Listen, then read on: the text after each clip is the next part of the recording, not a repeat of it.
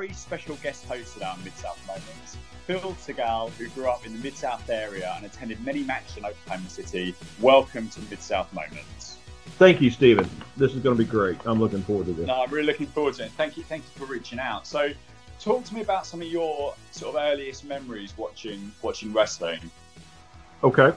Well, certainly as a child in the single digits, around 7 or 8, you catch your first glimpses.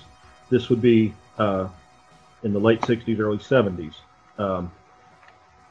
So even before predating the Mid-South territory, promoter Leroy McGuirk had something called the Tri-State area. Not to be confused with the Tri-State Wrestling, or there's another something Tri-State that one of your guest hosts was talking about. Yeah, the Philadelphia one that predated ECW. Yeah, absolutely. Leroy McGuirk had been a wrestler, and he got blinded in an accident. And I learned all this years later reading Bill Watts' biography, in his autobiography. But, we'd heard the name Leroy McGuirk, didn't know who he was. But so Bill Watts was a wrestler in the tri-state area, which is basically Oklahoma, some of Texas, some Arkansas kind of thing. So when my first memories of wrestling would be maybe on a very early Saturday morning or a late Saturday night on a television station, and it was all just at that time TV tapings in studio. And you'd watch Saturday morning cartoons, and then would come on we had the 3 channels like everybody had back then. One would be maybe square dancing, one might be roller derby, and one might be wrestling, Wow. So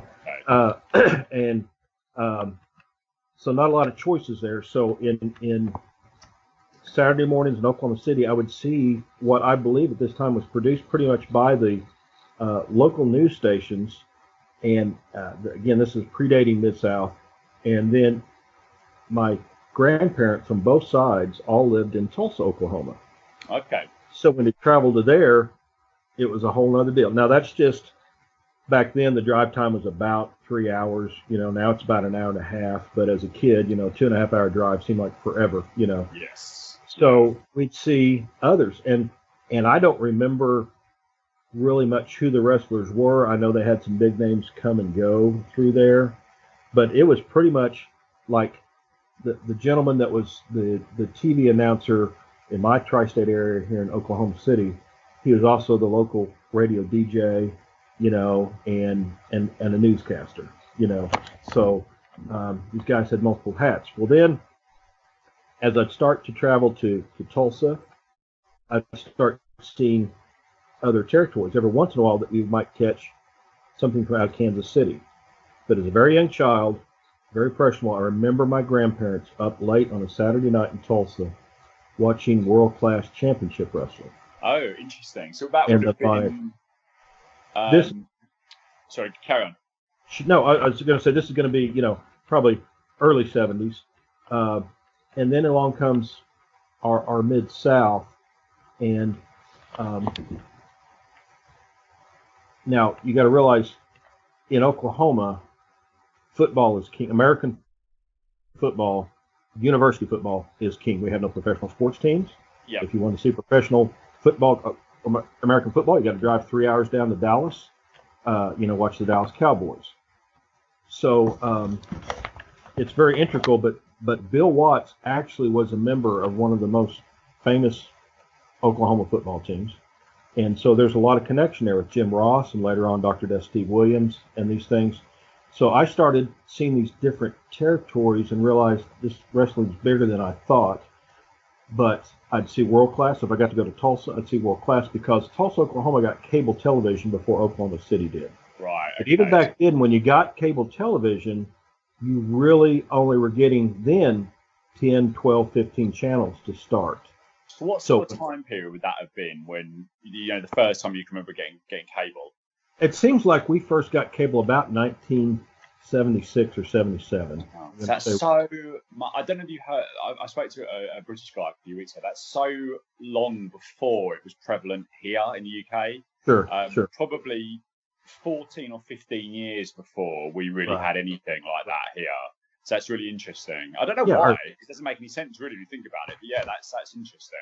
But like I said, Tulsa would have wrestling that I couldn't see here. So in the summer, I might go spend a few weeks with my grandparents or cousins, and I would try to hop on and see these different wrestling territories.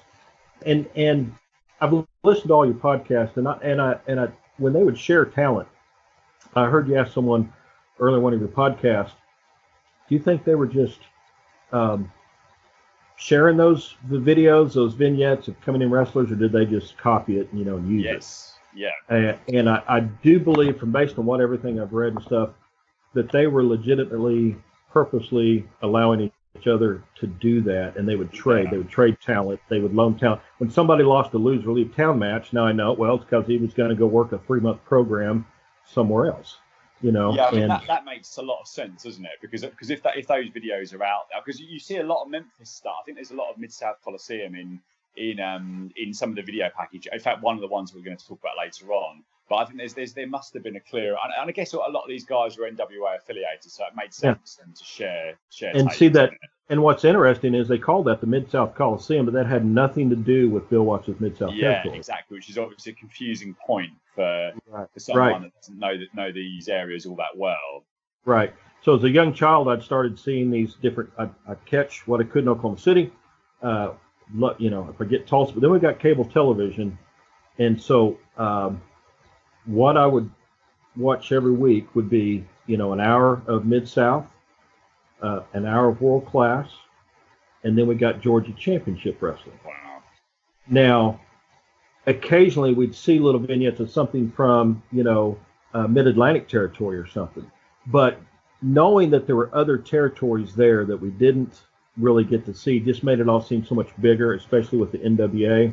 Yeah. I can remember about 73 or 74, I was running with one of my older friends, even when I'm like 12 and he's maybe 14 or 15 because he had several brothers in there, but he could not legally drive yet, but he was a big wrestling fan, and he gave me some magazines dated 1973, 1974. I still have those. That's fantastic. Yeah. I still have those. And so he took me to some matches. And back then, again, before Mid-South, we're going to like the Oklahoma City Stockyards or one of the rundown buildings at the Oklahoma City Fairgrounds, where it's just folding chairs and it was dirty and it stunk and everybody's smoking.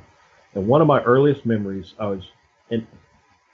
now, mind you, everybody in most of my family, if they saw me watching wrestling, they gave you a hard time. Well, that's. I was going to ask you that. Whether your family were into it. No, none of my family. Not an older brother, not an older sister. They didn't. And then parents, would father. No, that's And then go to Tulsa.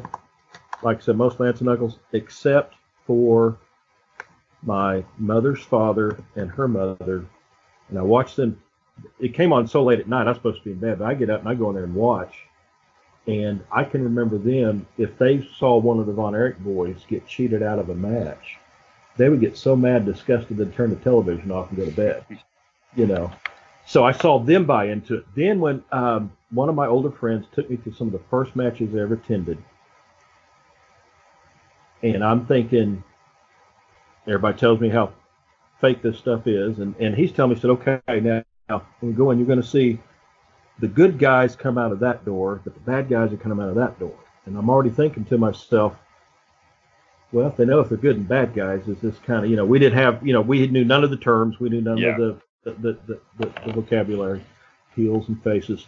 So, but I'm telling you, when that crowd of all those adults were bought in and screaming and hollering, I said, well, they all believe it's real. This has got to be real, Well, then Big Cat Ernie Ladd got on the tear. He was chasing somebody around the ring. And we were standing on these folding chairs, and he came by, and he still seems to be taller than we are. And he's hollering at the crowd. He said, somebody pours a beer on Ernie Ladd's head. Well, he made it look like he's coming after, but he could have broke us all in half and caught us easily, But he made it look like, so he went back in the ring. So that was one of my very earliest memories. And then, watching my grandparents buy into it. And so I started, enjoying it. And then by the time I'm ready to graduate high school, Mid-South Wrestling, what you're watching right now, that's in full swing, and that's as big as it gets. And I'm telling you, we thought the stuff up there in New York City was shit, that must be the fake stuff they're talking about. That's Yeah. cheesy, that's hokey, because we'd see very So little of it. that was a thing. That was a thing, as in I've heard Dave Meltzer talk about this actually in terms of some of the stuff that he saw in San Francisco, and he was like, actually, as is the real wrestling, but the others is not. So was that really a thing when yours, that actually the legitimacy of the contest was like actually as is legit sportsman athletes, whereas the New York guys are playing at it kind of thing. Yeah, that's kind of it, and certainly as a younger teen, or 11 or 12, that's really what we thought, and a lot of it had to do with how well maybe Mid-South. Now that I look back, because a few years ago I found them all on YouTube. Before I had I had the WWE Network for a little bit, but I didn't get to see Mid-South on there. But on YouTube I can watch. It starts like an episode about 117 through almost 300. And I mean, after 40 years of not seeing Mid-South wrestling, but remember, I could tell people what's coming next, because I remember some of that, because sometimes we'd get to see the show twice. Sometimes it would air twice, and that maybe some confusion on the dates too. Yeah, I think you probably heard me talk about this. Yes. I think so. Was it Saturdays? Was it that this was primarily on? Because some of the dates are off, aren't they? But it seems like we might have saw it on a Saturday morning, and then maybe a Sunday morning too, or repeat, or Sunday night, or maybe later in the week. But I think they all re-aired. So some of the shows I'd seen twice 40 years ago. But when I found them on YouTube 4 or 5 years ago, I binge watched all of them. Yeah, that's fantastic. Yeah. I mean, I find we'll jump around a bit here, but I've probably watched 18 or 19 episodes. And as I explained, the reason I sort of started this is because I thought this was, being from the UK, classic, grew up in the WWF in the late 80s, early 90s, bit of WCW when NWO happened, just very, very, normal wrestling fan that grew up here. And that's pretty much what most of sort of my contemporaries and people that I know that like wrestling grew up with. But Mid-South, you've got all these characters that ended up as huge stars in the WWF shortly thereafter. And this is a really interesting time. So in the 18 or 19 episodes I've seen so far, it's so easy to watch. It's real episodic wrestling. And I can't remember which match it was a few weeks ago, but I think it was like a 5 or 6 minute match. I wish I could remember who it was between. One of the main events, maybe Buddy Landell was in it. Buddy Landell and Nanny Poffo it was. And I found myself, I'm like, crikey, I'm really invested in who wins this match from, February 1984. And I'm like, I can't, like, this is bloody hell, this is wrestling. This is the way it should be. But I think you become a bit desensitized, especially, it's better now because there's so much good wrestling out there, but you become a bit desensitized to what good wrestling is, because WWE has kind of gone so far away from, episodic, you care who wins a match, proper promos that actually sound like human beings rather than sort of ultra robotic. And I think that's why I'm enjoying it so much. Sorry, Phil, over to you. So back on to sort of your around this sort of time, so around graduation for you. I guess is that 18 in the States, I presume? Yeah, in the States, it's 17 and a half, 18 and a half right in there. Okay, so, but that roster at that time, you could put Bill Watts' roster up, had more talent than probably any other territory at any given time. But what you're talking about, that wrestling so invested, back then, it was about the wrestling. It wasn't so much about interviews and backstage stuff, and but even the mid cards and the lower cards, they would do things in those matches to pull you in, to make you think it's about the wrestling. This is a real fight. This is the real deal. You won't see too many squash matches. But you will see sometimes some undercards, mid-card guys have long, good matches, not a 90-second match. But there'll be times, I think it added legitimacy to the product in Mid-South when you'd see a mid-card guy going against somebody that they're pushing, but he'd still get an offense going. Oh, yeah, absolutely. And you would make that he might win. He might pull this out, and he almost would, So that added a lot. I think that was part of the genius of Bill Watts in putting the package together, making you think that all these guys are pretty good, and some just win because they cheat, So, and then one of the things that we was talking about the using the different videos like you talked about. They're showing the Rock and Roll Express for several weeks. You're seeing videos of the Rock and Roll Express. What that made us think back then, okay, they're coming from some other territory, which I never saw Memphis Wrestling. I didn't get to be a part of that. I saw it all now, but I didn't get to see Memphis Wrestling. Didn't get to see much of the Mid-Atlantic. But when they'd show these things, okay, these guys are stars somewhere. Yes. I see the crowd going nuts. But they're coming here. And then when they would come here, they say, we're here because this is where the best is. Well, we believe that, you know. So we would say, okay, they've got these videos. These guys are superstars where they're coming, but they're coming here. They were champions there, but now they're coming here. So we would. Yeah, sorry, go on. No, go ahead. I was just going to say, I know that the commentary alternates a little bit between Boyd Pierce and Bill Watts. And I actually really I've struggled a little bit with Bill Watts at the start because he is he's almost like a narrator.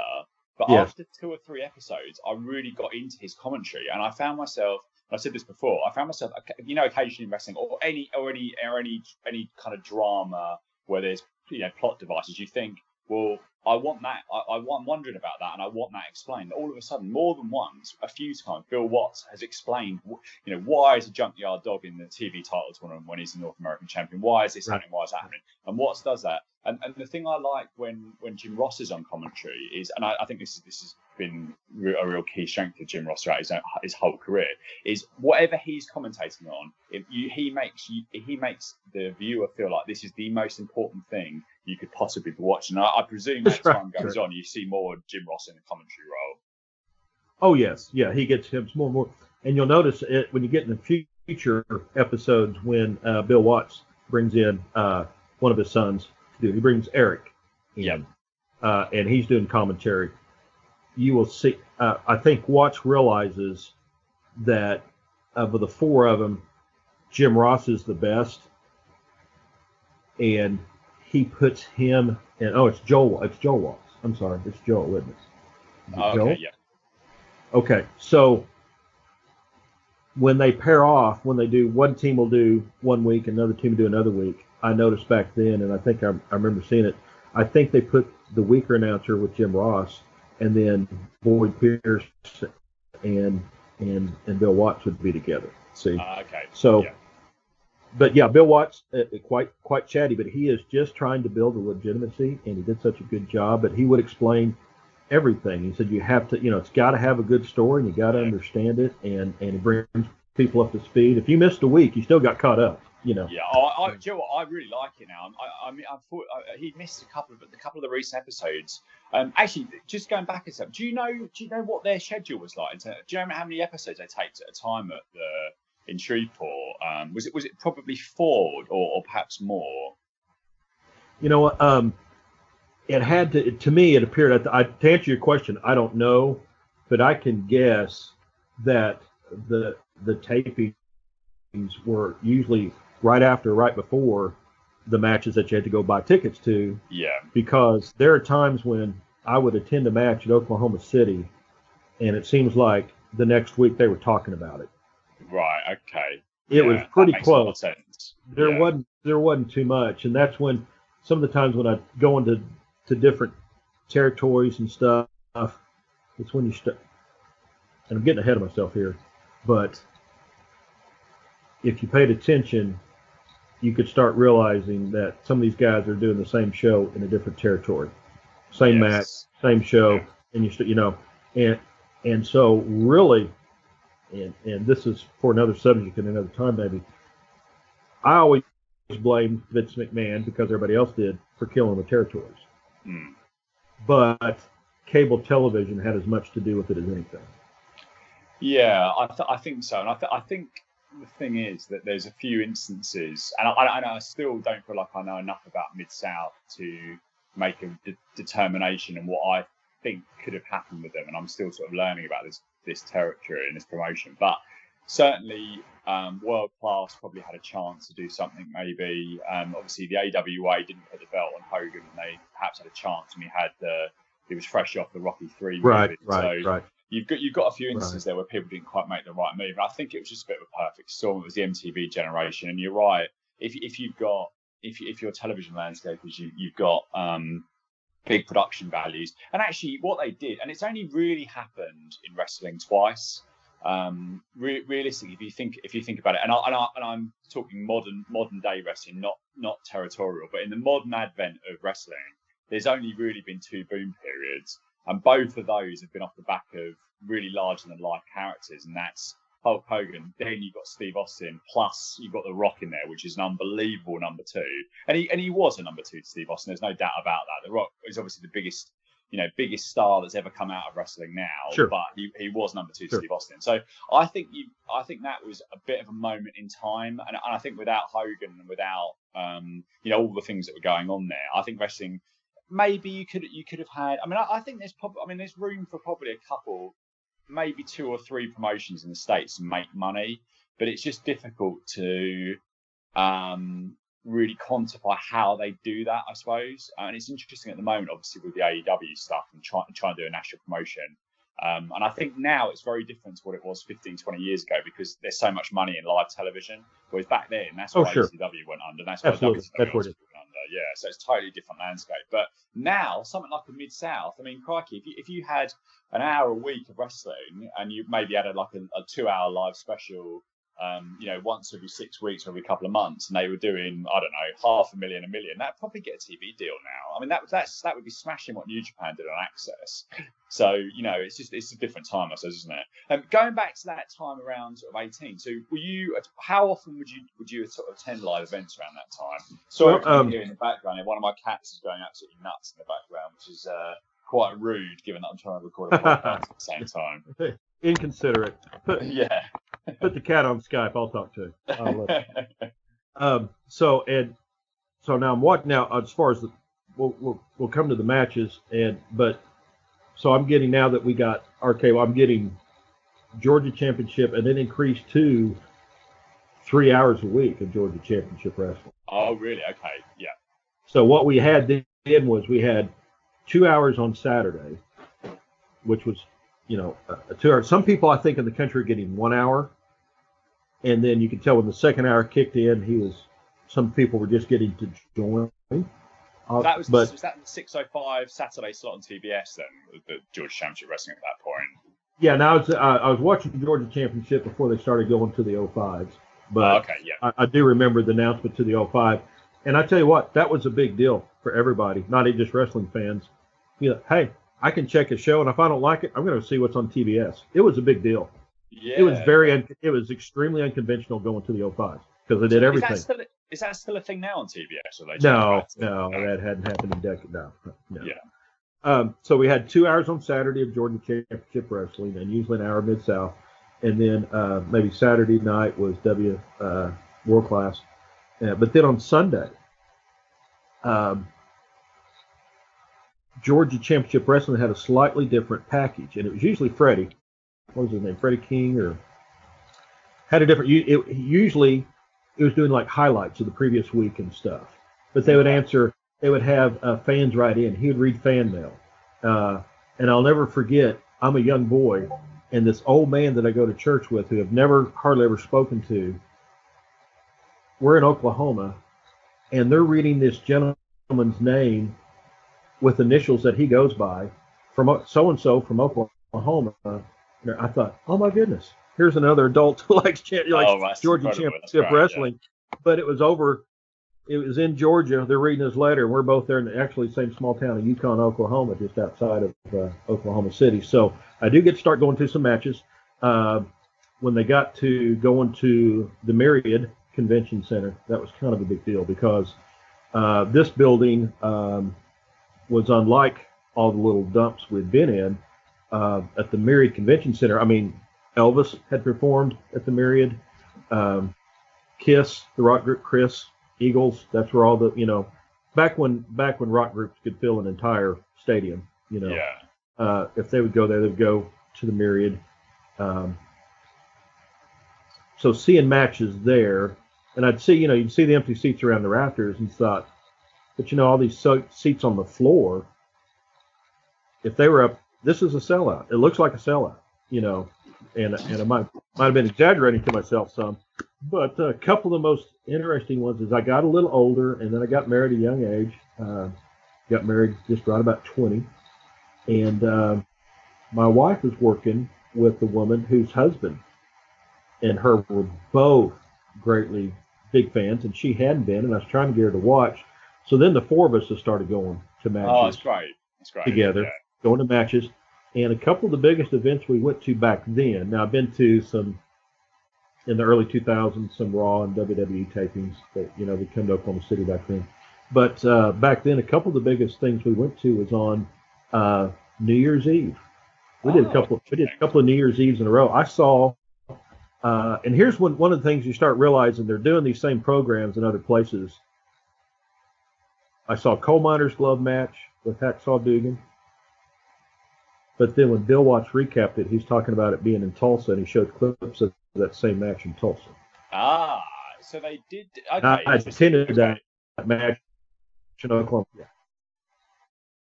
So, and one of the things about that match I remember is it was Duggan. No, I'm happy. I like Dugan, so you please stick with Dugan. That's it. I find Dugan incredibly good. Yeah, I love that. So I can't stop saying it now. One of my English friends, when he heard me I just started saying Dugan, and he said to me, "I thought it was Hacksaw Jim Duggan." I was like, "Yeah, but it's Dugan. It's always going to be Dugan for me now." So. Hey, for a decade it was Dugan. Yeah. It's just whatever you saw first, and exactly. So, he was in a coal miner's glove match, and in my mind, I believe it was Hercules Hernandez. Okay. But whoever it was, and it might have been Darso. It probably was Darso, actually. Matter of my thing, but it probably was Crusher Darso. I was sitting on, if I'm sitting on the northwest corner, the pole is opposite me in the southeast corner. Does that make sense? Okay, great. Caddy corner. Dugan starts climbing up that pole. Darso runs to jump at him and grab at him, and accidentally, he pants Dugan. Oh, dear. Now, I'm telling you, fortunately, his back was to me, right? But we got the full moon. The other side, obviously, by their expressions, they got the full money. Oh, so, wow. So you full pantsed him. Crikey. I'm telling you now, he grabbed him quick, and it was probably worse in the back because that's where it's coming down from. But that's one thing that sticks out of your mind. Wow. Do you think that was planned, or I can't imagine they would have done that? I don't. There's so many. Yeah, back in Midwest Oklahoma, buckle of the Bible Belt. I'm telling you. I'm telling you, Stephen. Here in Oklahoma, in the 70s, you could not buy a drink of hard liquor in the bar. Really? Wow. You had the phrase BYOB, bring your own bottle. That came out of people circumventing the law. You could not go in and buy it, but if you carried yours in, they could pour it for you. So would you be able to get beer in a bar, but you couldn't get like a whiskey or something? Yes, sir. We didn't have any type of casinos, parimutuel horse racing. It was not legal to get a tattoo in Oklahoma until a decade ago. Really? This was the last known place in the universe. People celebrated on their 18th birthday by driving down to Dallas, Texas to get a tattoo. Crikey, that's. I mean, especially how prevalent tattoos are these days. That's quite mad. I guess we forget that. I guess conservatives probably maybe one word for it, but I think that people often forget how diverse the States is from stuff like that. From all the stuff in like the LA and New York, and then you've got very conservative areas as well. And I think that's probably makes one of the reasons why it's such a fantastic place, because you have got so much diversity. Really. Oh, it's extremely all four directions. It's something different, usually for the better. You can find something good in all of it. Yeah, exactly. So, but yeah, in Oklahoma City, just a big. For a period of time, Oklahoma City was the largest city in the world land-wise. So Jacksonville, Florida, annexed some territory. Although there was only about 500,000 people here at that time, you could literally drive 30 minutes and still be in Oklahoma City. So we didn't have big areas where people congregated at that time. There wasn't a really massive downtown area. There was a little bit for workers.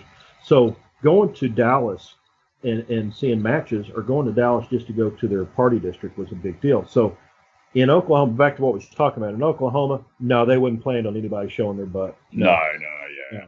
No, and not Bill Watts. And Bill Watts was conservative Christian as well, as I read in his autobiography. So no, that was a total accident. It was quite shocking. At that time, I also saw one of the matches where the Junkyard Dog got revenge by getting out the yellow paint and painting, getting somebody else's back. Oh, really? How interesting! Yeah, because that was one of the early episodes of that paint. So that's around that time as well, and he got his own back, because they did keep the heels pretty strong around that. Well, in fact, throughout, but particularly towards the start, the early episodes that I watched, which I like actually. I think the heels should be kept strong.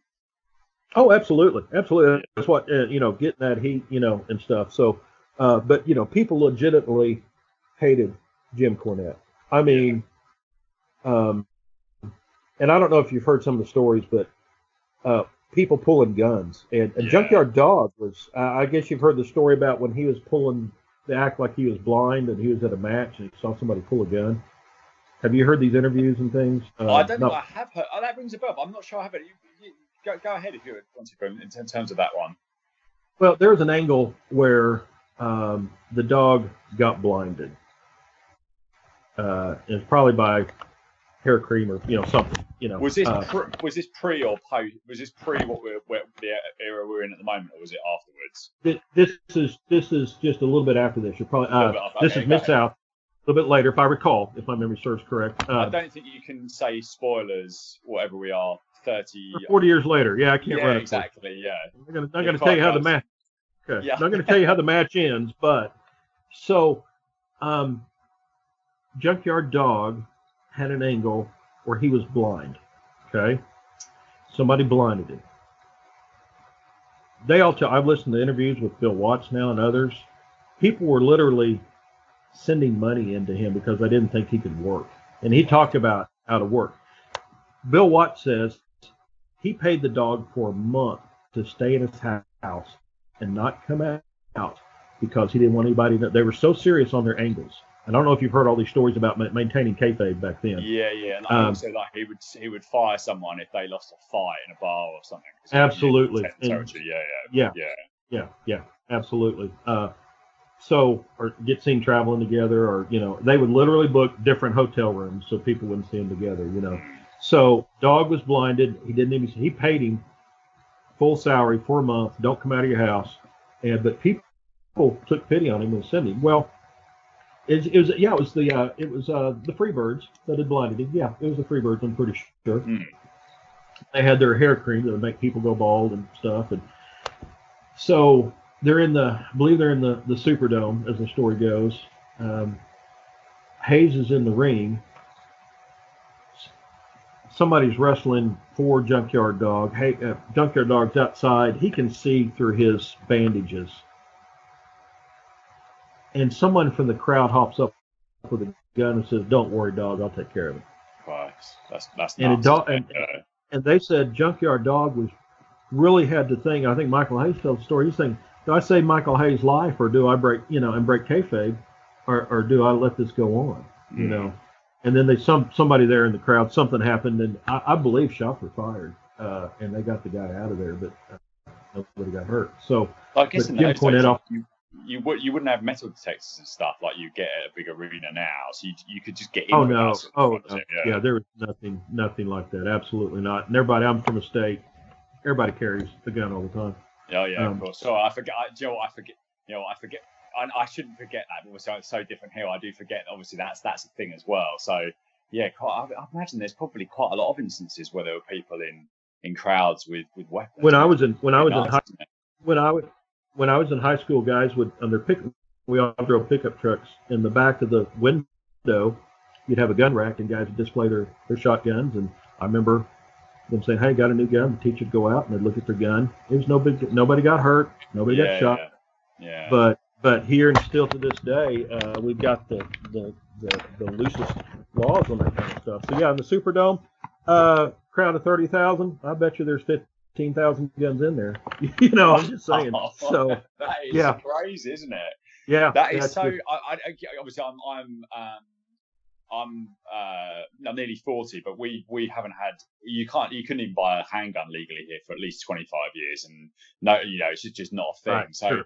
I guess I'm on the younger side, but it would have been different here in like the 40s and 50s and 60s. But yeah, that's just a bit difficult for me to even sort of I'm not sure rationalize the right word, but you know what I mean? Like even imagine, but I suppose that's right, isn't it? That's just the way, that's your guys' way of life, I suppose. So Yeah, yeah, just you're raised with that, and almost everybody's a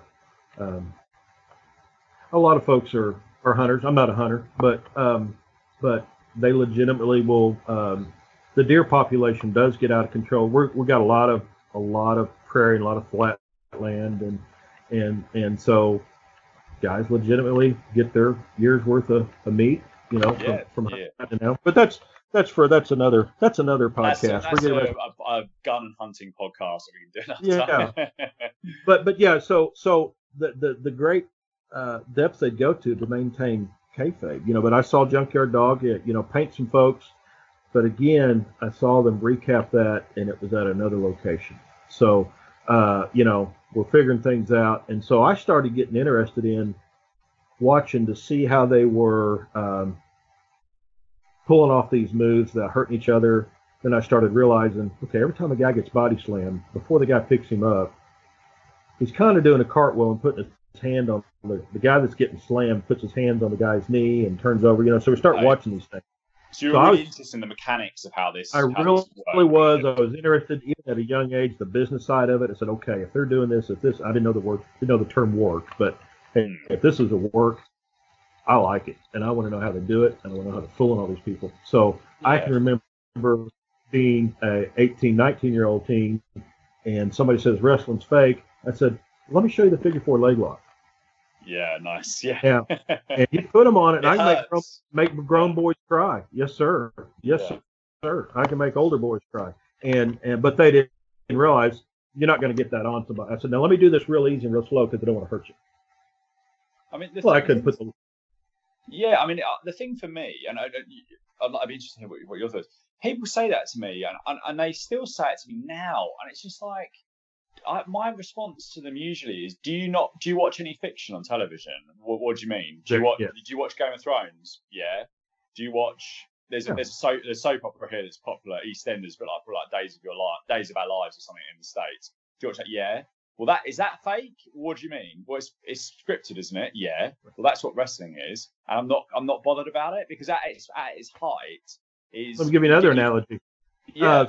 Some of the greatest actors in the world are actors on a live stage. That's harder. That's harder than television. Take it a step further, Stephen. 4-sided stage. Yeah. You're not the audience sitting back looking at something that's easily controlled by people with curtains and technicians and obvious lighting and sound. It is more difficult to do it on stage than television. It is more difficult to do it in a 4-sided ring than on a 1-sided stage. Yeah, I completely agree. It's just never been a thing for me. But it's interesting that you were so interested in sort of the mechanics. So around that sort of mid-80s time, so were you going to quite a lot of shows for that time, and predominantly, I guess, Mid-South around that time. But then, did you get down to Dallas and see some world class around those sort of days as well? Just a couple of times, and I got to take a photograph with my own camera of David Von Erich. Oh, really? Yeah. Just cherished that. So I became a huge Von Erich fan. I mean, I was a big fan of Mr. Wrestling #2 when he was in Georgia, and a lot of the other stars there, and then when he's in Mid-South, obviously. But I really, and to this day, I've had many lengthy conversations with Kevin over Twitter. I've talked to Kevin quite a few times. Oh, great. Yeah. Now, and when David first passed, we couldn't believe it. Now, you got to realize at this time, we weren't too far many years removed from everybody really thinking that maybe Elvis faked his death because he wanted out of the public life. Okay, yes. Yeah. When they were trying to tell me David Von Erich died, I said, is this real? And I didn't know the term kayfabe, obviously. But in my mind, I was trying to determine, did he really die? Yeah. Is this some storyline they're going to try to turn around? Can't be. That would be too cruel. Or did he fake his own death because he did not want to be a Von Erich anymore? Or he wanted to go back to whatever life that he would have had without being. because those guys were such absolute stars, especially in Texas. They couldn't go anywhere in public. They couldn't do anything. They legitimately could not walk down the mall in Christmas shop, So just it was devastating when David died. Just absolutely devastating. I remember Dave Meltzer's told the story. I can't remember what city he was in. He may have been in Dallas, but he was certainly in Texas working for a local paper and obviously doing the Observer as well. And he said that he went to it was slightly odd in terms of, I think, because obviously Japanese and US time zones were different. So it was almost like the day after it happened, if that makes sense. Or something like that. But he said he went to a mall in the city where he was living, and all the high school girls were in tears, and all of the guys they were hanging around with were consoling them, and it was like the biggest thing you could possibly imagine when he passed away. Yes, absolutely. Yeah, absolutely. I'm really sad because he had a NWA title win in his future, didn't he? I think that's pretty well recognised. And with Fritz and what he had going on, and I think all the promoters would have been happy to put the belt on him for a long while, And speaking of belts and things like that, I had a thought when we were doing this. One of the things that I thought added reality to all this is when that champion, especially in my time, it was first Harley Race and then Ric Flair, as they would win the title, they hold it for a long period of time. Yes. And if they dropped it, it wasn't very long. Of course, what they were doing now, they realize now that if you had an upcoming star in some territory, the champion comes in. Let's say he goes down to Dallas and Kerry beats Flair legitimately without cheating, and then 3 weeks later, Flair wins it back. Or Race goes to Georgia, beats Tommy Rich beats him, and then a week later, Harley cheats and gets it back. Mm. But those long reigns really made it more believable than what I've seen going on. I don't really watch the product anymore. It's been early 2000s when I had two young sons that were really into WWE and the WWF, and I was the Rock years and Stone Cold Steve Austin and we went to some of those matches here in Oklahoma, but that changing the title every week just cheapens it to me. Yeah, they don't do it as much in WWE now, but they were certainly the Steve Austin era was pretty much the prime time for that, and probably the year or so before he became world champion. But they did change it a lot, and it was and WCW was even worse, I think, during that time, because they just would change it, especially during the dying couple of years. But I agree. I think the world championship should be something that's not passed around, and it should be something that is special, and I think that is something that's missing. AEW, actually, to be fair, are doing a pretty good job of that at the moment, but WWE is and I've not to skip away from it so much, but I was a huge fan of WWE for years, or WWE for years, even to the point of traveling a lot in the States from the UK to go and see WrestleManias. But they this year, pretty much from the Raw after WrestleMania, I've barely watched, which is pretty out of the ordinary. But the main reason is because there's so much other good wrestling out there. There's AEW, and more than anything, New Japan. So the New Japan product is, I don't even see much New Japan, but it's so wrestling orientated, because obviously there's not a huge amount of promos. There are some promos, some English, some Japanese, but the wrestling is so good and at such a different level. And you've got every style from real hard-hitting heavyweights to flying, if that's your thing, so whatever you could potentially be into. It's like I haven't got time to spend my life watching 3 hours of Raw every week and just hating 95% of it. Right. So, and I don't really know how anyone has that much time to watch. I mean, that's why these hour shows, like Mid-South, and like for me when I was growing up, it was Superstars. It was an hour every week, and you couldn't wait to watch the next one. I think that's these companies. It left you wanting more for sure. You always were wanting more. It always left you wanting more. And that's one thing in WCW, something they did I thought was brilliant. And they, of course, they were the first to really get away from TV studio territory filming their weekly show with what was going on down at the arena. Mm. You understand what I'm saying? Yes. Rather than having a TV studio product with 200 people, they were down at the Sportatorium. That was their that was their weekly TV show. Yeah, and they would get good gates there, wouldn't they? They'd sell that out quite a lot, wouldn't they? The sort of tour. Yes. Yeah. But here's what always happened. Almost every week, the big match would be going on, but the TV time is running out. In studio matches, when TV time runs out, the bell rings and the show's over. There's no winner or whatever. In World Class Championship Wrestling, they say, folks, we'll just have to tell you next week who wins this match. We got to sign up. You got to come back and watch, or buy a ticket and go watch. So it really made you want to be there. I can tell you that. It really made you want to go down and see, because you weren't going to see the last match end on television. You want to see that main event.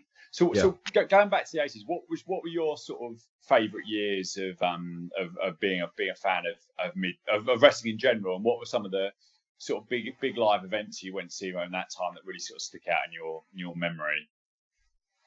Yeah, well, of course, it seemed like to me, and it may just been perception and not reality, but the fact that they were having matches at the Superdome in New Orleans, which was the new big, the biggest room in the world at the time. It was the fact that they could even get that to put on wrestling meant, hey, wrestling's a big deal. That they're in the, I didn't know it was promotion, buying it, written it out or whatever. So I would go to the Myriad, which was, a very nice facility. Like I said, that's where we saw Elvis and other people at the Myriad. So we'd go to the convention center, but it always seemed like maybe the very best matches, well, maybe they were the ones, the most important matches, the biggest title changes. Now, we had Ric Flair and everybody else come through. So I was a huge fan of Ric Flair and Mr. Wrestling #2 and those guys. The matches I saw, like the two biggest matches, I think it was 2 New Year's Eves in a row with this other couple was going to. And that did seem to, wow, you got to see the dog get his revenge, like I said, painting yellow, and that kind of thing. But just, probably didn't. So, like I said, maybe went to those Mid-South matches at the Myriad just 15 or 20 times. But the episodes that you're watching right now would have been the peak, I believe, for Mid-South, and it was certainly the peak for me. But when Terry Taylor came in and took on the Russians, sorry, Phil, I just went lost nuts. You got an episode coming up that you haven't seen. There's an episode coming up that you're going to see Dugan carry a 2x4 for the very first time. Wow, okay, that's the iconic, Rock and Roll, isn't it? Yeah. The Rock and Roll Express get their hair cut in the ring by the Russians and get hung. And there's a stunt that's pulled on Jim Cornette that you're going to see Boyd Pierce and Bill Watts laughing almost uncontrollably. So this was really the peak. What you're at right now, that was my strongest memory. So the episodes you're watching right now, 230, 233, 230. So when you picked this episode, I said, yeah, I remember that. I mean, when this storyline of 2 and Magnum TA breaking up here, that was heart-wrenching, excuse me. We really thought, it couldn't be was 2 just trying to get the best out of Magnum TA, or he said, let's get in the ring, let's wrestle right now. And he said, I'm not going to wrestle you, coach. You thought, man, is he making a mistake or is he not? Yeah. But those storylines are what you're at right now is my strongest memories of wrestling as a kid growing up. Well, we'll definitely do this again, Phil, in maybe in a few weeks when we get another episode in. I just got one other question before we sort of move on to the actual episode. So I think you touched on this. Are you kind of done with wrestling now? Is it more the classic stuff that you tend to watch? Is there anything that sort of catches your eye when you're flicking through the channels these days? Yeah, of course. The only thing I'm not really into the product right now, and it sounds like it's changed the past 5 years, and maybe I could. Here's kind of what started turning me off and why I got off of it, and then why I got back into the early 2000s, why I did watch some. It seemed like after Vince kind of took over everything, and all the wrestlers, it became one company. But wrestlers that I admired and I liked, they would go there and they turn him into such a cartoon character that I couldn't respect. I thought Vince was punishing people. When they turned Terry Taylor into the Red Rooster, couldn't take it. When they turned Kerry Von Erich into the Texas Tornado, I mean, that was okay. They had some respect for Kerry. Yeah. But even Dusty Rhodes at the time, I didn't realize Dusty Rhodes had been a promoter and a booker and all that. He was all down for this. But when I all first started going to the WWF at the time, they turned him into such cartoon characters and did these stories. They showed Dusty with his arms in a toilet and just covered in crap, and just yeah. Well, so it got, now my children had just been born and it turned out all these cartoon characters, and that might have been pretty smart of Vince, because I think he's copying a business model that McDonald's did here in the United States.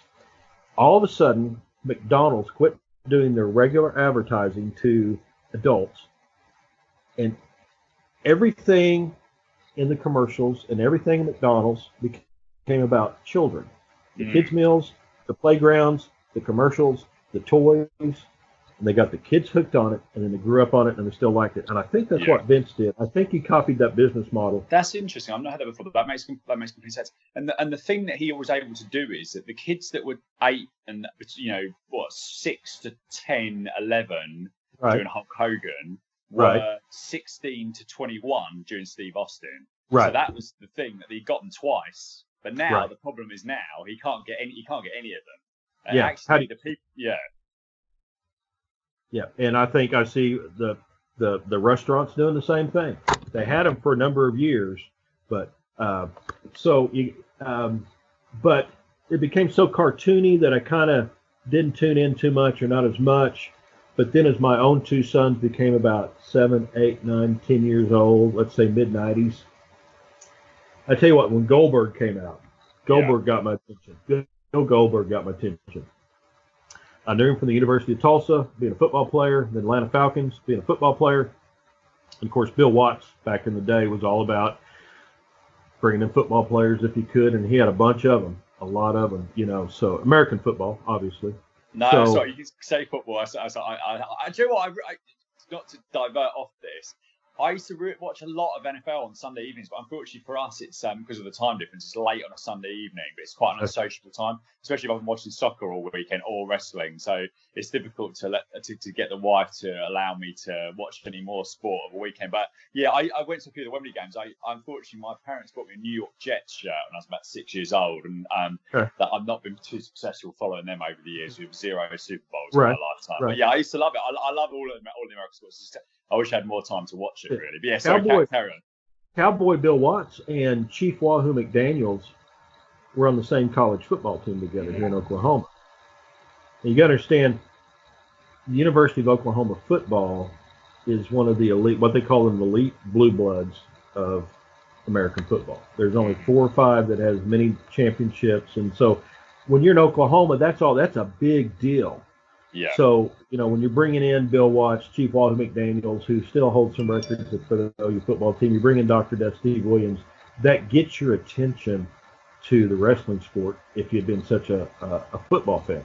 Well, it worked again. We started getting Bill Goldberg in and some of these guys. That was, I found Goldberg's character very entertaining. When they had his, he had his run of how many matches in a row? 170, I don't remember. Yeah, something like loss. Something like that. That got my attention again, and I've got young boys that are watching it. Had to be careful. There's a period of time with the WWE where it was a little too risque, a little too adult. The storylines were, a little too X-rated. I tell you what, if you watch that stuff now, especially, I think things have changed a lot, especially in the last probably 10 years around political correctness and kind of language and what's considered and what's not. And it's even, and I, work and everything, everyone's very aware of, some of the jokes you might have cracked 10 or 15 years ago, you just can't say now, and everything, everyone's kind of matured and gone on. But some of the stuff I went through a period of watching the 90s because I kind of fell out of WWF around 96, 97, around when Goldberg was starting in WCW.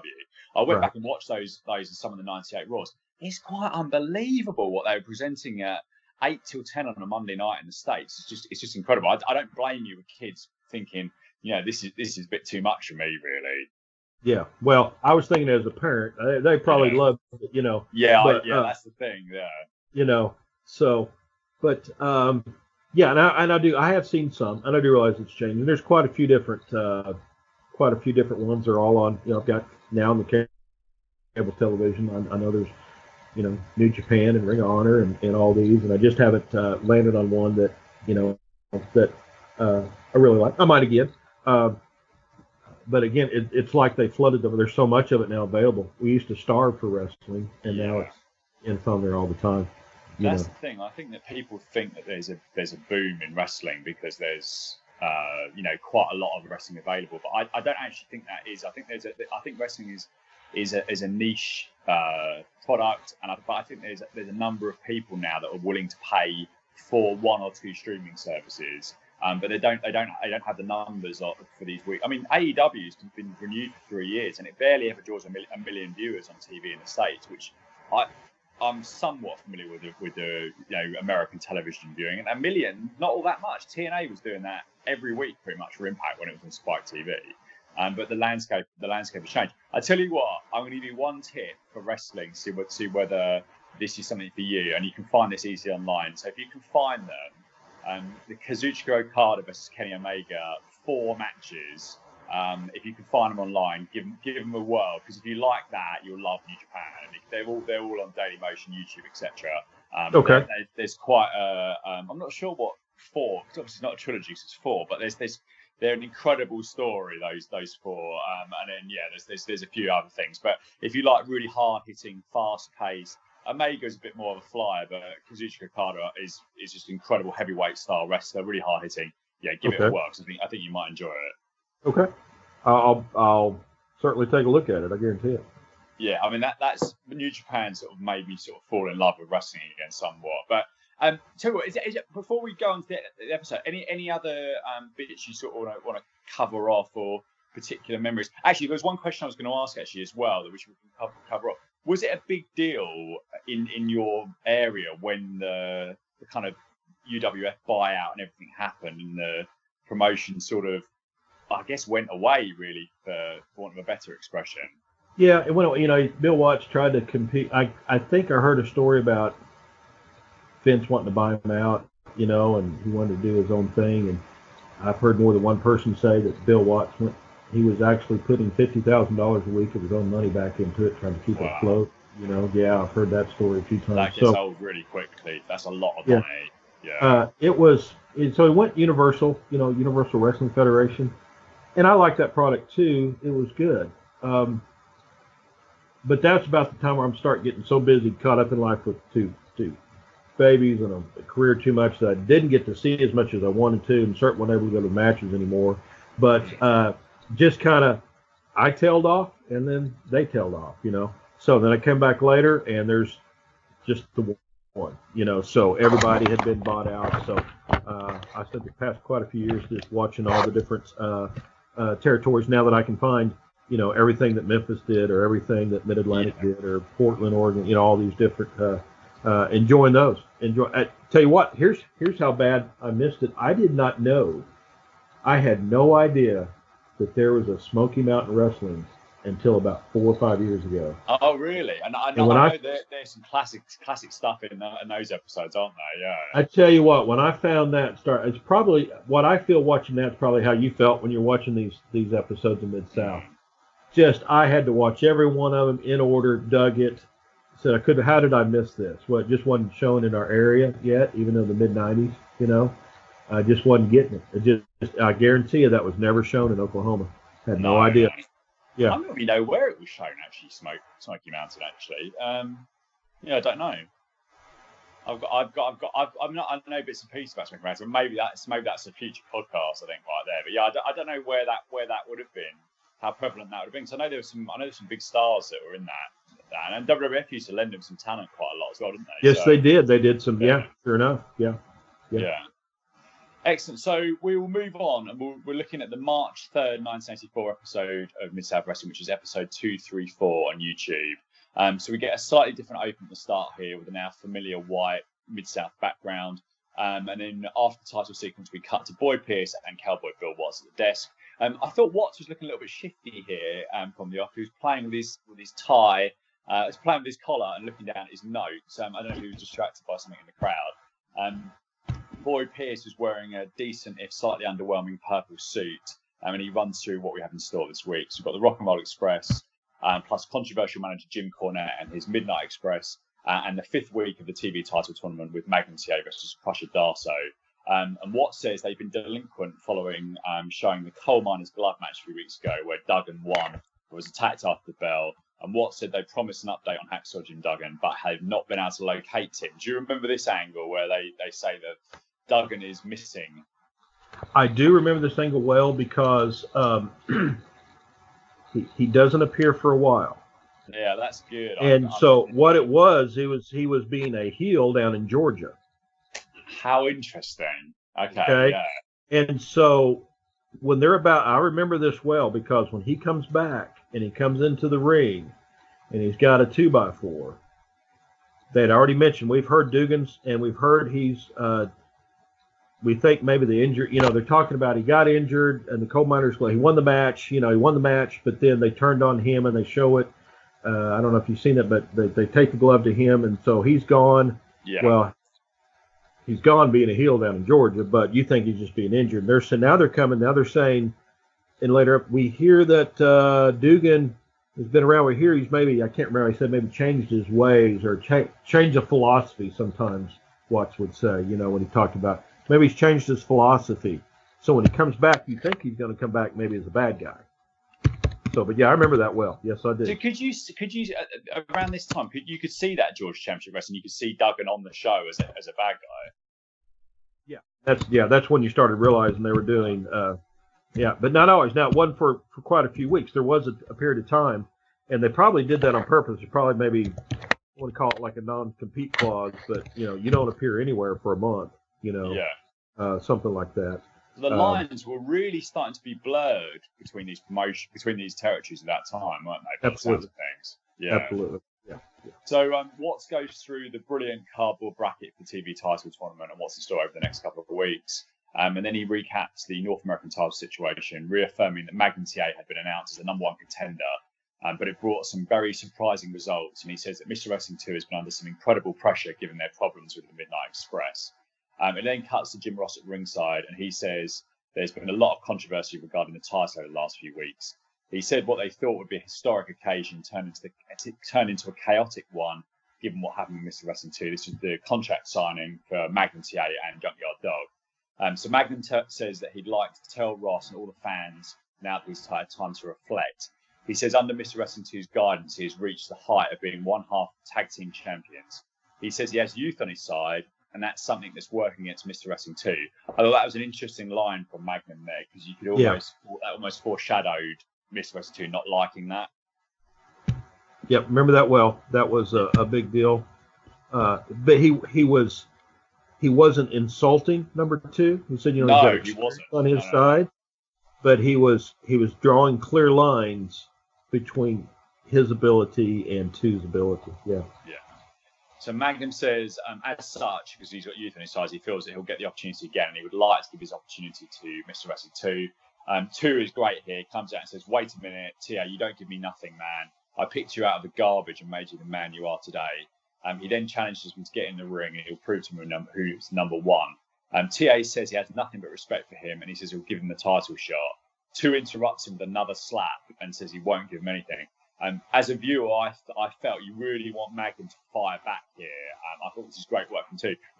So when you were watching this first time, were you more, I want these guys to get back together because 2's such an established good guy, rather than I just want Magnum to take his head off here because he's been slapped twice at this point? Absolutely. You were wanting them to work it out. You wanted, you did not, you saw them being, the best team ever. You wanted it to stay. We didn't know. I think maybe one of the reasons why Watts is breaking these guys up, because he's got Rock and Roll Express coming in. You know. Yeah, Uh, that makes um, complete sense. so but we didn't know how the popular they were going to be, but they were going to be the tag team champions and have back and forth belts with obviously the Midnight Express. So couldn't have these guys there. But no, you really thought they'll work it out. You know, we want them to fix that. We're I'm sure some people said, yeah, Magnus, go ahead and tear them apart. But I think the majority of us wanted them to to to back down and maybe apologize. We thought that could have happened. Yeah, it's really interesting. I mean, it's not at all the same thing, but it's interesting. In AEW at the moment, there's and the guy that is the kind of Vincent McMahon role, Tony Khan, there has said he's probably a bit too young to have seen Mid-South when it's on, but obviously he's gone back and watched all this promotion stuff. And they've got a tag team at the moment with Kenny Omega and Adam Page, where it's looked for a long time that Page is going to turn on Omega, but they're doing so well and his character's getting so popular that actually you're sitting there watching going, I just don't want this to happen. I want this to continue for a long time. I guess this is probably comparable with these two. So TA says he's not going to wrestle him, and he's giving him the title shot. 2 says that TA is gutless, and if he had any guts, he would get in the ring right now so that 2 could prove he was number 1. He then slaps TA again, and then TA slightly squares up to this. But he does retain his composure, and he says, "Coach, I'm not going to wrestle you," and that's the last word, and walks off. Watts then comes out and pleads for 2. He says, "This kid you're taking on is right where you want him to be, and he should be happy." Instead, he's slapping him on TV and embarrassing him. Watts says he's not walking away because he's afraid. He's walking away because he has a quality that's going out of fashion in the country. He's loyal. There's big cheers for this. Watts says he thinks he can beat 2, and he's walking away so he doesn't have to embarrass him. I thought Watts was fantastic here, but I thought that was a bit much. But I guess that's where the direction's going. And 2 says that he should get him in the ring now, and he'll finish him. That's TA, and that he can take any man. And Watts cuts to Boyd, and then a commercial. I just thought this whole thing from start to finish was fantastic. I was sitting on the edge of my seat, ready for Magnum to explode on 2. And this is. Probably Watts has been great overall, but I thought Watts was fantastic here. What did you think overall of this segment? Oh yeah, and like I said, this is some of the things that stood out most over all the decades when I think back on wrestling, and I didn't have, internet or YouTube. Maybe just reminiscing some friends. I have one younger friend that we would talk about these very angles. His name's Scott. Scott has a couple of podcasts now, and interesting enough, about a year ago, he does a podcast called Better Than Fiction. Him and a couple other hosts, and they talk about pop culture, and sometimes they talk about old stuff. And I approached him about maybe doing a 20-minute segment on wrestling, But we talked about some of this very stuff, or maybe it's another friend of mine. This angle here was as big as it got. The previous weeks leading up, the training, the showing I'll never forget. I remember it all my life. Magnum TA hitting the bag of rice or the bag of beans, whatever it was, and it wouldn't break. And I meant to ask Jim Ross when I saw him at a book signing one time. How did y'all make that work? How did to break that bag? Obviously it's pre-cut or something, because I've run into Jim Ross a few times at football games and stuff. Right, but I see Ross around. But that angle there that you're talking about was as powerful and as big as any that I ever lived through. That and just a couple others were up there with it. But I thought, Watts did his job real good there too. All 3 of them were excellent at playing that part. I just thought, I've seen bits and pieces of Magnum TA. I just thought he was so good, and I said on an earlier show that he was younger than the Ultimate Warrior, and you do wonder what would have happened to him if he hadn't have had his accident, I think in '86, because he had the look, he had the promos, he was so good in ring, he had the size, he had everything, and you just wonder, is this guy going to be perennial babyface champion in the NWA, or is he going to be the chosen one? Because I think he was 25, something like that, in this segment.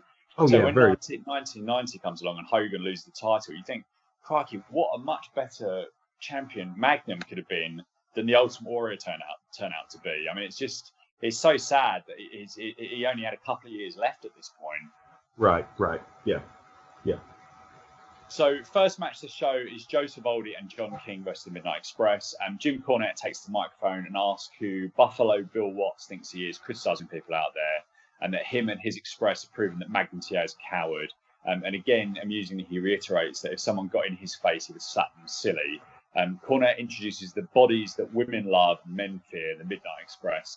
Their non-matching robes bug me a little bit. I think tag teams should try and match. Match up, sure. Yeah, exactly. Mr. Wrestling 2 is at ringside, and he calls out Joe Savoldi and sends him back to the dressing room.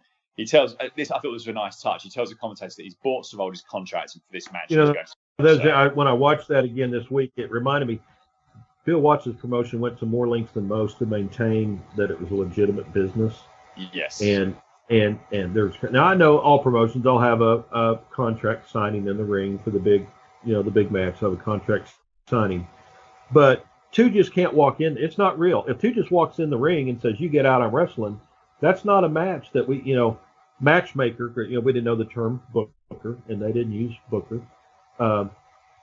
But when he turns and says, "I bought his contract," and then Bill Watts makes you sure you heard that. That just shows you the links that they all get together and say, "We're going to maintain this kayfabe. It's a legitimate business. You just can't get in there. These guys are getting paid. For the winners get paid one amount, the losers get paid another amount. It says so in their contract." So and that's what it should be like. I mean, that again, that's what WWE is so bad at, because they just don't think that wrestling fans are intelligent enough to notice stuff like this. And it's just like if you had a 15-year-old telling a story, they would make sure that things were explained, and obviously they do a great job of that in Mid-South Wrestling to the nth degree, and that I thought it was such a nice touch. And they're really pushing that Mr. Wrestling 2 has kind of lost the plot a little bit here in terms of what's he doing, why is he out there, he thinks he can beat everyone. So it's almost like he forgot. He walked to the ring. I think he probably was supposed to stop at the desk and say, "Hey, I bought Savoldi's contract." Yeah, perhaps, and they just carried on because it worked. That probably makes sense, actually. Yeah. I also think that Savoldi of the two jobbers, Savoldi was the better known and better wrestler. Yeah, because he had a famous father, didn't he, Joe Savoldi? Yes. Yeah. So I think they paired him with the other guy. You might not ever see him again. So he could. Well, for sure he's going to lose. But that guy's going to lose. Yeah. So, but they went when I rewatched this. When you asked me to watch it, that moment right there is like, that is classic Bill Watts saying, "You maintain this as a real sport, and it's legitimate. Yeah, and you don't ever do anything to make it look otherwise." Yeah. So two starts quickly hitting several fast moves in both of the Express before he tags out, and then the Express get on top of King when he is tagged in. I noticed that the Midnight, and I haven't seen them do this before, but they hit the Heart Attacks, the Heart Foundation's finishing move on King, which is I don't know whether Brett and Jim Neidhart are tagged together in Stampede at this point. Obviously this is before the WWF Heart Foundation, because Jim Neidhart's in Mid-South. So King's in trouble now, and Eaton gives King to Condrey in a suplex position on the ropes, and then he gets hit with a huge power slam for the win in 150. Two comes in then, and eventually gets clocked with Cornette's tennis racket. And the beatdown continues, and eventually Magnum makes it out for the save and hits a beautiful belly-to-belly on Condrey. Darcy then attacks Magnum and slams his head into the steel ring post. Two is still down and gets another shot with the tennis racket. Terry Taylor and a couple of wrestlers hit the ring to make the save before they hit to break. So what were your thoughts on this short match and sort of continuing presentation of Mr. Wrestling 2 here? Well, I remember thinking, this is making two look bad. He went out there to show that he could win with anybody, and he didn't. He's made a mistake. There's something wrong with two thinking. Maybe he's gotten too old. Maybe this sport's passed him by. If he was who he said he was saying, the point was he could win with anybody, and then he didn't. Yeah, and then he didn't, exactly. And that's what bad guys are supposed to do, aren't they? They're supposed to, a babyface is supposed to say, "I'm going to do something," and do it, and a heel is supposed to not do it. And I think that's, and that just adds to his, his character's sort of confusion and frustration with the situation that he's found himself in. So next up is due to be Magnum TA versus Crusher Darso in the TV title tournament. However, given what has just happened, what's questions whether TA will be able to make the match. This next segment is really interesting. So this is what we were talking about earlier on around different territories and the use of tape. So Watts says that last week in Houston, which Houston, I guess, is not Mid-South, is it? Or correct me if I'm wrong. No, that's Paul Bosch. That's Paul completely Bosch, yeah, different. Paul Bosch, and we would see that occasionally. Again, Paul Bosch and Bill Watts and Leroy McGurk and Fritz von Erich, they were all tight, talked together all the time, and would share talent.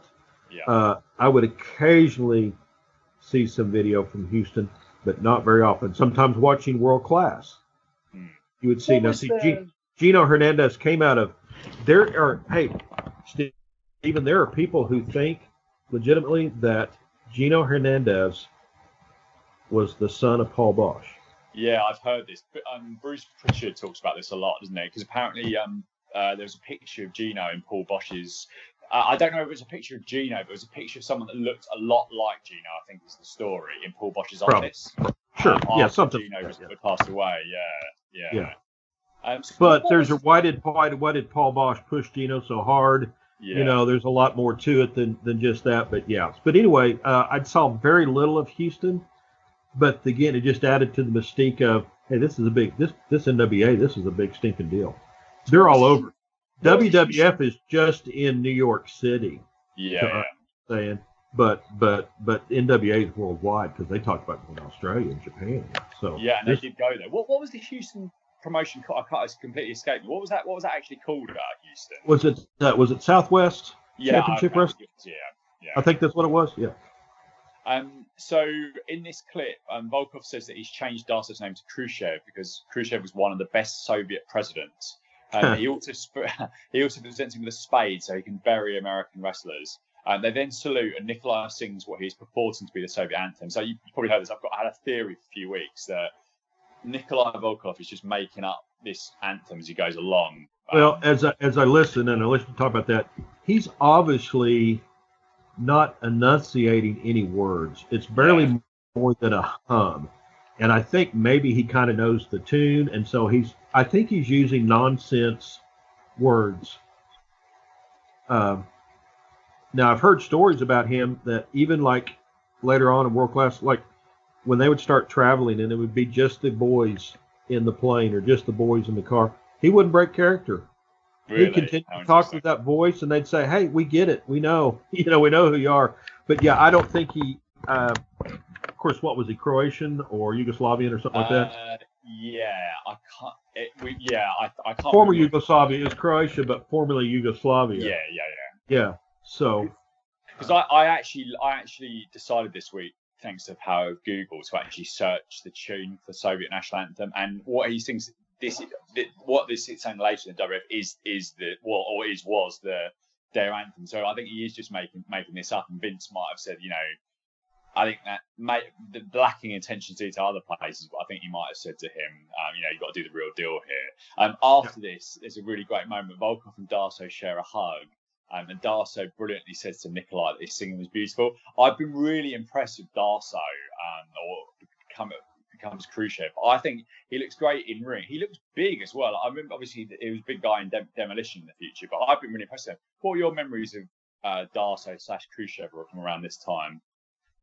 Well, that's an important angle. Do you have any idea what the political climate was in America with Russia? Yeah, I know this was, height of the Cold War, wasn't it? Yeah, that's what they'll call it, the height of the Cold War. I'm telling you, there are people who thought Russia's got their finger on the button. They're going to bomb us Wow. That's what you'll see in later episodes when they really start waving all these USA flags and stuff. People start chanting USA, USA. This has got a lot to do, of course, in 1980, it kind of started when the U.S. hockey team, who probably shouldn't have got fifth place in the Olympics, beat the Russian hockey team to go on to the championship and won it. And so there were things born out of that, but the Cold War was a very scary time for a young person. This was as big as when they talk about climate change now or global warming or the Russians were coming to get us, and we believe that.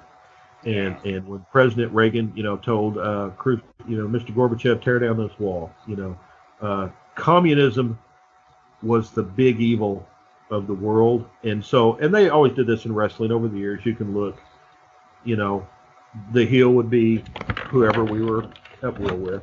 You know, Iron Sheik had a lot of popularity because of what happened with the Iranian hostages you Yeah. know, back then and all that kind of thing. So you legitimately hated these guys.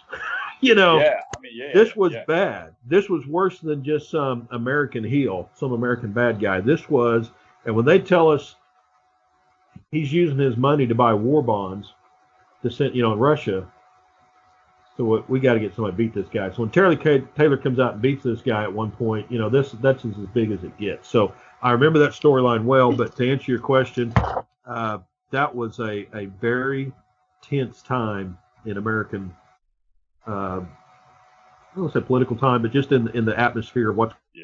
going So on I in the guess world. actually that you, now it's probably looking at this in a kind of entirely different lens. But at the time, was it a bit? Oh, this is. I'm not sure awkward's the right word, but this is a bit tense. This is a bit, a bit much. Maybe, perhaps at the time, just feels a bit odd and a bit wrong. Maybe. Trying to remember if we ever felt at the time that it was a bit much. I don't think so. And of course, now looking at it now, you're like, wow, how did Bill Watts get away with some of the things he said? Yeah, but I think it's different, isn't it? I think this probably had for the rights and the wrongs of doing this sort of angle in wrestling. Actually, if you watch, 24 is a good example from what 10, 15 years ago. That they play up everyone's sort of concerns around terrorism, etc. And it's not a wrestling trope for this sort of thing to happen. It's all over the place. But I do think that this got the right sort of heat, whereas the Sergeant Slaughter stuff 6 years later in the WWF, 6, 7 years later in the WWF didn't, and it actually turned a lot of people off. But I think really, this was what it was. now that you mentioned it, yeah, I think you're right on that. Yeah. So where are we? So yeah, what's the performance that Khrushchev is in the ring, and if Magnum doesn't turn up, there will be a forfeit. So before any introductions are made, Tay hits the ring with a bandage around his head, and they go at it. Watt says that this is a mark of TA's courage that he's out there battling after being viciously run into the ring post. And then we see Mr. Wrestling 2 again. He makes his way out as Crusher gets TA in his backbreaker submission. 2 calls the referee over and they remonstrate. And just after T reverses the hold with a great looking sort of flip and ends up in a top position with a pin. 2 throws the towel in with the referee facing away from the action. I thought TA was great here. He looks dumbfounded, holds his head in his hands. And he makes his way out of the ring as they cut to break. So this is just continuing the angle between the two. What did you think of this towel being thrown in here? What a great angle! How it didn't look rehearsed or choreographed, but when the ref turned his back, right as Magnum got out of that finisher, nobody ever got out of that finisher. And then 2 throws the towel in. Of course, we had never seen an angle. I don't think we knew about Arnold Skolin throwing somebody one time when Backlund lost the Backlund lost probably about 2 months earlier, but I guess there would have been New York wrestling wouldn't have been Oklahoma, so I guess that wouldn't have been a never would have known. Didn't know that till years later. So this was something new. This was something fresh, and man, you just at this point everybody started to turn on 2 here. Yeah. That was the worst. So was that the breaking point? Because I felt watching this that we were sort of teetering a little bit here in that the full turn. I guess with wrestling storylines and storylines in general, you get to a peak, and I feel like we're teetering right on that peak, and it's almost like something's got to either 2's got to pull away a little bit now and start being a little bit more reasonable, and then go back, and that may well happen. I don't know what happens. But TA has got every reason not to stick with him at this point. I felt. What did you think? Sort of looking back on this at the time, was this time to pull the trigger on the full split? Yeah, this throwing the towel in and causing him to lose to the Russian who was fixing the beat was far worse than the 2 face slaps. Yeah, it was far worse. That was the last straw. Yeah. It's interesting not to go off on a diversion re towels, but there's a guy called Will Ospreay who's done really well in New Japan. He's a British guy that I've been seeing wrestle in London for probably 5 or 6 years. He's quite a big star now, and he recently won the British heavyweight title at in front of about 1,500 people in London, but he'd never won it before, and he was wrestling against a real submission style guy. And in his corner that night for the main event, he had a couple of his old coaches, and one of them had a towel in his hand. And I was just sitting there looking at him. I'm just thinking he's going to get a corner submission, and then they're going to get out of this with the finish because of the towel. It didn't happen in the end, but I'm sure that was there for that reason. And just little details like that I absolutely love. And I thought this was a really good use of this. Was, we want TA out of this tournament. We want Khrushchev to go through. That was a really creative way to get it done short and get it done without harming TA at all. And Khrushchev stayed strong basically. So I thought it was really, really good. So after this, two storms off and switches gears and runs through various matches that wrestlers have made famous. And they recap a football helmet match between Hacksaw Butch Reed and Jim the Anvil Neidhart. And they cut to a clip from Houston of the match. So if it's in Houston, I presume that was not under the auspices of Mid-South Wrestling, and that was in. Well, I was confused on that. They may have been again just sharing talent. So I'm confused on that. But I mean, I remember the angle. We loved it. We didn't care who. All my life I remember once comparing them breaking up as a divorce. It's a bad. Yes. It could be worse than people divorcing in marriage, and I'll never forget that. And that made an impression on me. But then when they got down to the match, I don't think we really cared who won. We just wanted to see a good, brutal match, them beat the heck out of each other. Did you think? Because I got the impression a few weeks before this that they were looking. They hadn't decided. And perhaps I'm way off the mark on this, but I felt they hadn't decided who they were going to push as the good guy and who they were going to push as the bad guy on this. And that actually, on commentary, Bill Watts has been pretty positive about Butch Reed. And then all of a sudden, I think for whatever reason, the line was drawn in the directions that were put in place. But it felt for a little while that it might be the other way round. Because actually, the angle they split up, I know Reed did slightly attack him from behind, but I think Anvil probably did enough to warrant it. So did you get that impression at all? Or did you think it was always going to be Reed was going the heel route on this? At the time, I don't remember what we thought was going to happen at the time. I think they would have had a difficult time turning either one of them babyface, really. But I think if they could have, I think people might have liked Butch Reed better. Reed seemed like a really good athlete and a lot of charisma. And actually, some of these moves with this helmet were quite incredible in this. So he hits. Anvil basically gets the helmet, puts it on, and then charges at Reed. He retaliates with some powder from his tights. And he then gets the helmet and smashes Neidhart with a headbutt off the top rope. And Neidhart is busted wide open here. I think it's interesting they showed blood actually a few times on this show. Yes. What sort of time of day would this have been on TV, sort of first airing? Was this a morning show back then? Well, it probably would have been a Saturday morning episode, but then I told you they did start showing stuff late on Saturday night. It might have been late night. Okay. In 10 p.m. Central Standard Time, maybe something like that. But it did seem quite brutal for the time because Reed just kept going. He just kept taking it to him. Yeah, you think he's leaving and we'd come back. So he continues beating down Neidhart with the helmet and tosses a referee over the top rope. Eventually, Terry Taylor makes a save. And Watt says that Taylor and Neidhart have never had any issues before. And basically, Taylor made the save because he had some compassion in his heart. But ultimately, Taylor ends up being attacked by Reed himself.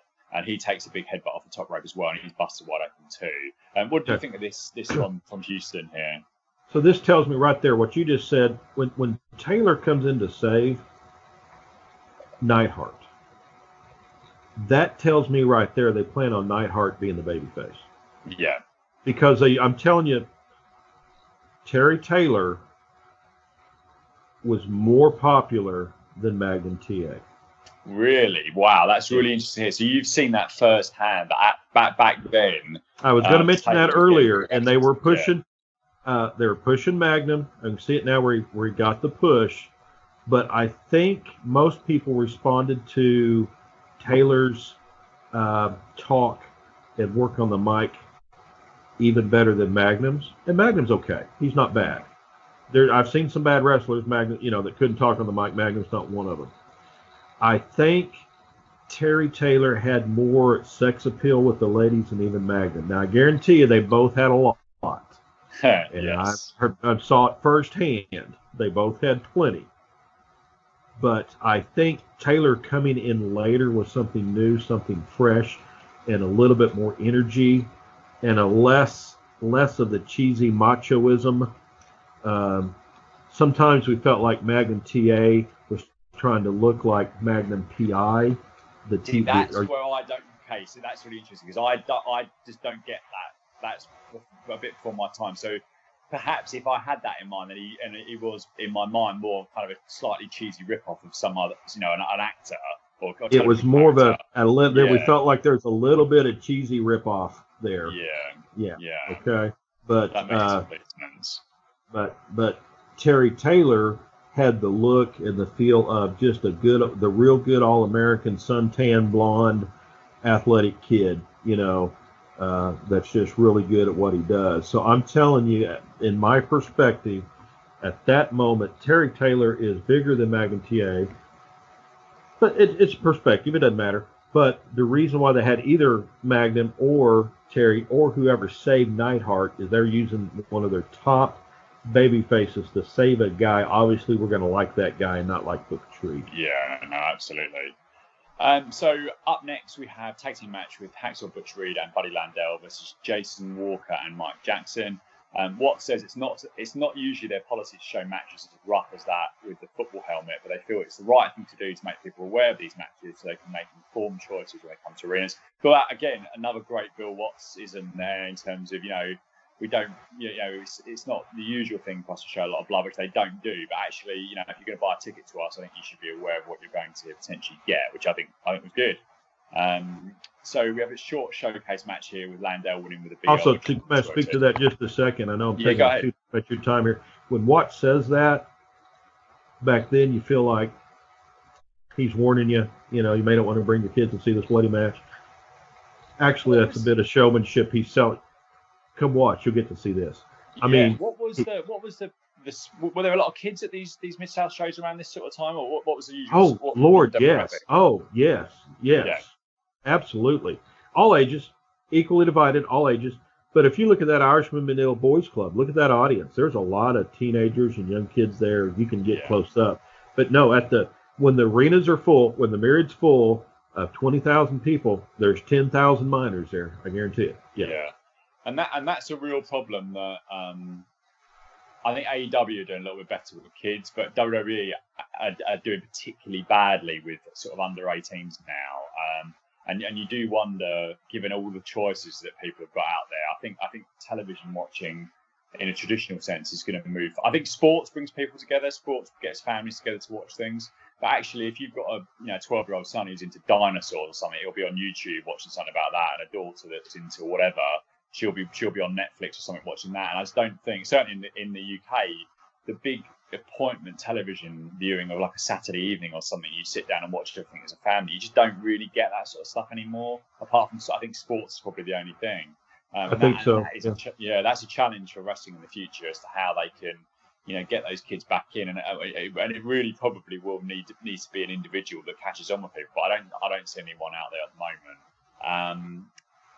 Right, so back from the break, they recap Taylor and the Rock and Roll Express attacking Khrushchev, which I thought at the time was a very non-babyface-like segment. But I guess actually thinking about this, given what you said around the tensions and the amount of heat, this went down really well and it's got a cracking reaction from the crowd. It's just not a super traditional thing for a group of babyfaces to do, painting Khrushchev obviously with his front red. Oh yeah, but I mean, it just made people love Terry Taylor all the more. Yeah, exactly. That's the thing. If it works, it works, and it certainly worked. So in ring we have Greg Valentine and Lex Luger looking like Jerry Gray versus the man himself, Terry Taylor, with Carl Fergie as referee. Watt says if you saw Taylor in this, I love this line. Watt says if you saw Taylor in business clothes or casual college attire, you'd never know that underneath is the body of a high-class wrestler and the heart of a champion. Right. Which I thought was just fantastic from Watts there. So he pushes the Superdome show on the 7th of April. Here's a question for you actually. So there's not a huge amount in the body of these television shows about the arena stuff. So was that typically in the breaks, and that's obviously cut out of these shows where they're pushing the live events? Yeah, it wasn't. It didn't seem like they were, if I understand your question. But sometimes, if I recall, when they'd go to a regular commercial break, then they would push a show there. Yeah. And it would be specific. There'd be an actual 30-second television commercial that's not part of this show, but it'd be specific to your area. What's coming to Oklahoma City, or what's coming to Tulsa, or Yeah. That's what's missing here, and I thought that. So way back when I first started, they mentioned one of the Superdome shows, but they just don't mention them on the body, and I think that's probably it. So they will have their commercial. I wish those were available, but I guess they had their commercial segments. If you watch Georgia, when you watch Georgia Championship Wrestling videos from back then, you'll see right before they go to commercial, they would show you. You'd hear Freddie talking over. Here's the matches. We're going to be in this town, this time. These wrestlers are going to be there. For Mid-South here, they'd cut away to regular commercial, but then it'd be a city-specific commercial telling you what time. Yeah, we don't have that. Yeah, complete sense. So we have now. What happens here with Terry? Terry Taylor wins this Terry Taylor wins with in short order the flying forearm. So obviously we've discussed Taylor already, but clearly things are moving in the right direction for Taylor at this point. How much longer was he in Mid-South after this point? Did he stick around for quite some time? Yeah, a bit. It seemed that he was the big draw for a while. Absolutely. And then I believe he was in the UWF, was he not? But I think, like most of them, they would start traveling, and when they found out they could go to Japan and make so much money, they'd have some reason to be off the air, in our show and go over to Japan for a while or whatever. Yeah. We didn't know. We had no idea, But Taylor was one of the mainstays, absolutely. Yeah, I've been really impressed with him so far. So next up, we have Randy Barber and Steve Brinson versus the Rock and Roll Express, who get a great reaction. They come out to their very catchy theme tune. So you must have some great memories of seeing these guys around this time. Absolutely. These guys were so popular. I mentioned to you that one of my younger friends, Scott, who does the other podcast, I got a great photograph of them being young teenagers, and for Halloween, they are the Rock and Roll Express. Oh, fantastic. Yeah. And it is an awesome picture. But they nailed it. They're the same body type. But the Rock and Roll Express was as big as it got. Absolutely. Yeah. I just think these guys, and I must search it out. I really want to see a Rock and Roll Express and Midnight Express match from around this time. That's 15, 20 minutes. I keep saying I need to find it, but these guys, you could just lift them up and put them anywhere right now with all the high class wrestling and super athletic stuff you've got, and they just fit right in. Robert Gibson hits a lovely looking slingshot knee drop from the outside, and they're just so crisp and fast everything they do. What says that if they have time, they will show a slightly different sort of tag team next called the Bruise Brothers. They found in Memphis and have booked for some matches in the Mid-South area. The Express ultimately win their double drop kick in 148. So then they cut to a package on the Bruise Brothers. I don't know anything about these guys, so what can you tell me about the Bruise Brothers? Well, I believe that's probably the first time I ever saw Pork Chops Cash. And I'm trying to remember now. I don't think they were around very long in Mid-South. And then were they coming from Memphis? Wasn't that? I think that's why I didn't know them. I think they were coming from Memphis. Yes, they said they found them in Memphis. Yeah. Okay, and so really didn't know much about Jerry the King Lawler at this point, although he'd come through Mid-South some. And Bill Dundee had been a booker early on for Mid-South. While wrestling I found out all this later, for Memphis. So didn't know much about the Bruise Brothers. I'm thinking they weren't too much of a hit here for very long, maybe a little bit, but it might have been that Mid-South just used them for a little bit. So they'd build up people, they'd build them up before they bring them in. Maybe they only planned on being there for 30, 60, 90 days to begin with. Yeah. And then compete against a team and then, get beat up and leave town or whatever. So, but they weren't the major source of entertainment for us then. No, I'll quickly run through this package. So in the package set to Soul Man by the Blues Brothers, I love these packages, by the way. So I just tend to kind of I type as I watch because I think they're really interesting to recap in quite a bit of detail. So the two are dressed like the Blues Brothers, as you expect, given the theme tune. They show them walking across the street with a briefcase, playing pool in a bar. Although two balls go in so quickly, they can't have them from the same shot. Then in ring with what appears to be Terry Taylor. Then leaving the bar, and they're now playing dice in an alleyway. Back in the ring, back to the alleyway where they seem to have had some success with the dice. They high five and take the cash. Now in ring again, now walking back, looking pleased themselves. They throw some papers in the air, and it's back to walking. They're beating up Terry Taylor again. And here is Jimmy Hart making his Mid-South Moments debut, coming out of a car and they're emptying all of the cash out of the briefcase and they're taking it. They all seem to be pleased with themselves. Now they're singing in what appears to be a record shop. They're walking again, a final shot in ring, and then the two head off. So that's the introduction of the Blues Brothers, and what says that these two walk to a different type of beat, and they hope to have them on air in the next couple of weeks. Again, another really classic 80s video package that Mid-South are so good at putting together. So after this, they cut back to the bracket for the TV title tournament. And next week, we have Terry Taylor facing what Watts describes as the toughest test of his career against Masato Ito. We also have in the future know now that it'll be JYD versus Crusher Khrushchev. What says from Atlanta next week, we'll have Jake the Snake Roberts and Grizzly Smith wants a showdown the Expresses, but it's not been signed yet. Boyd thanks the fans, and that's it. So what did you think of this episode of Mid-South Wrestling? You know, it's near the peak of Fenzi and Fury. I really enjoyed going back and watching it again. As probably the first time I ever saw Jimmy Hart. Really interesting, yeah. Hadn't heard of him before, yeah. And of course he went on to incredible fame in the WWE.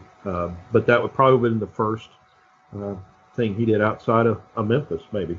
So just a great episode. Really enjoyed it. Gonna watch the others going forward and continue to listen to your podcast because I'm really enjoying those, and I've enjoyed all your guests. Each one of your guests. Yeah, 100%. We've struggled a little bit given the time zones to get something arranged. We'll definitely do this again. I've got a question actually just popped into my mind. So, given you're so knowledgeable about this time period, there was an angle with Lanny Poffo a few weeks before this where they were talking about his family with Randy Savage, and Randy Savage actually pops up in a video package. Did Lanny Poffo pop up again? Because he seems to have been really. The focus has been taken off him, and that push is massively stalled. So do you remember that? And do you know if that starts up again, or does Randy Savage make an appearance again in here, or is that the one and done? I don't remember seeing Randy again in Mid-South. Now, Lanny was also in the earlier episodes. He did some more, and it was even more undercard kind of stuff. So Lanny Poffo, maybe episodes 120, maybe 121, 122, maybe somewhere around there early on. He had some others. So he was never, he was always well liked, but he never got pushed, to the top, obviously, in Mid-South.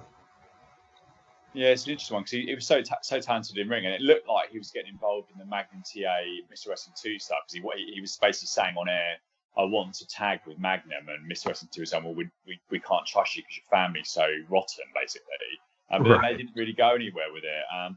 But Phil, I really appreciate your time to go through this. It's been so enjoyable chatting through Mid-South and speaking with someone clearly so knowledgeable and passionate about the subject. So we'll definitely have you on in the future. I'm really looking forward to it. Thank you so much for the support and listening to the podcast. I really, really appreciate it. Thank you, Stephen. Appreciate it. Great chat, Phil. We'll speak again. Thank you so much. Thank you very much for listening to this week's episode. If you've enjoyed the podcast, please head over to iTunes where you can subscribe, and perhaps you'll even be kind enough to leave me a lovely 5-star review, which would absolutely make my day.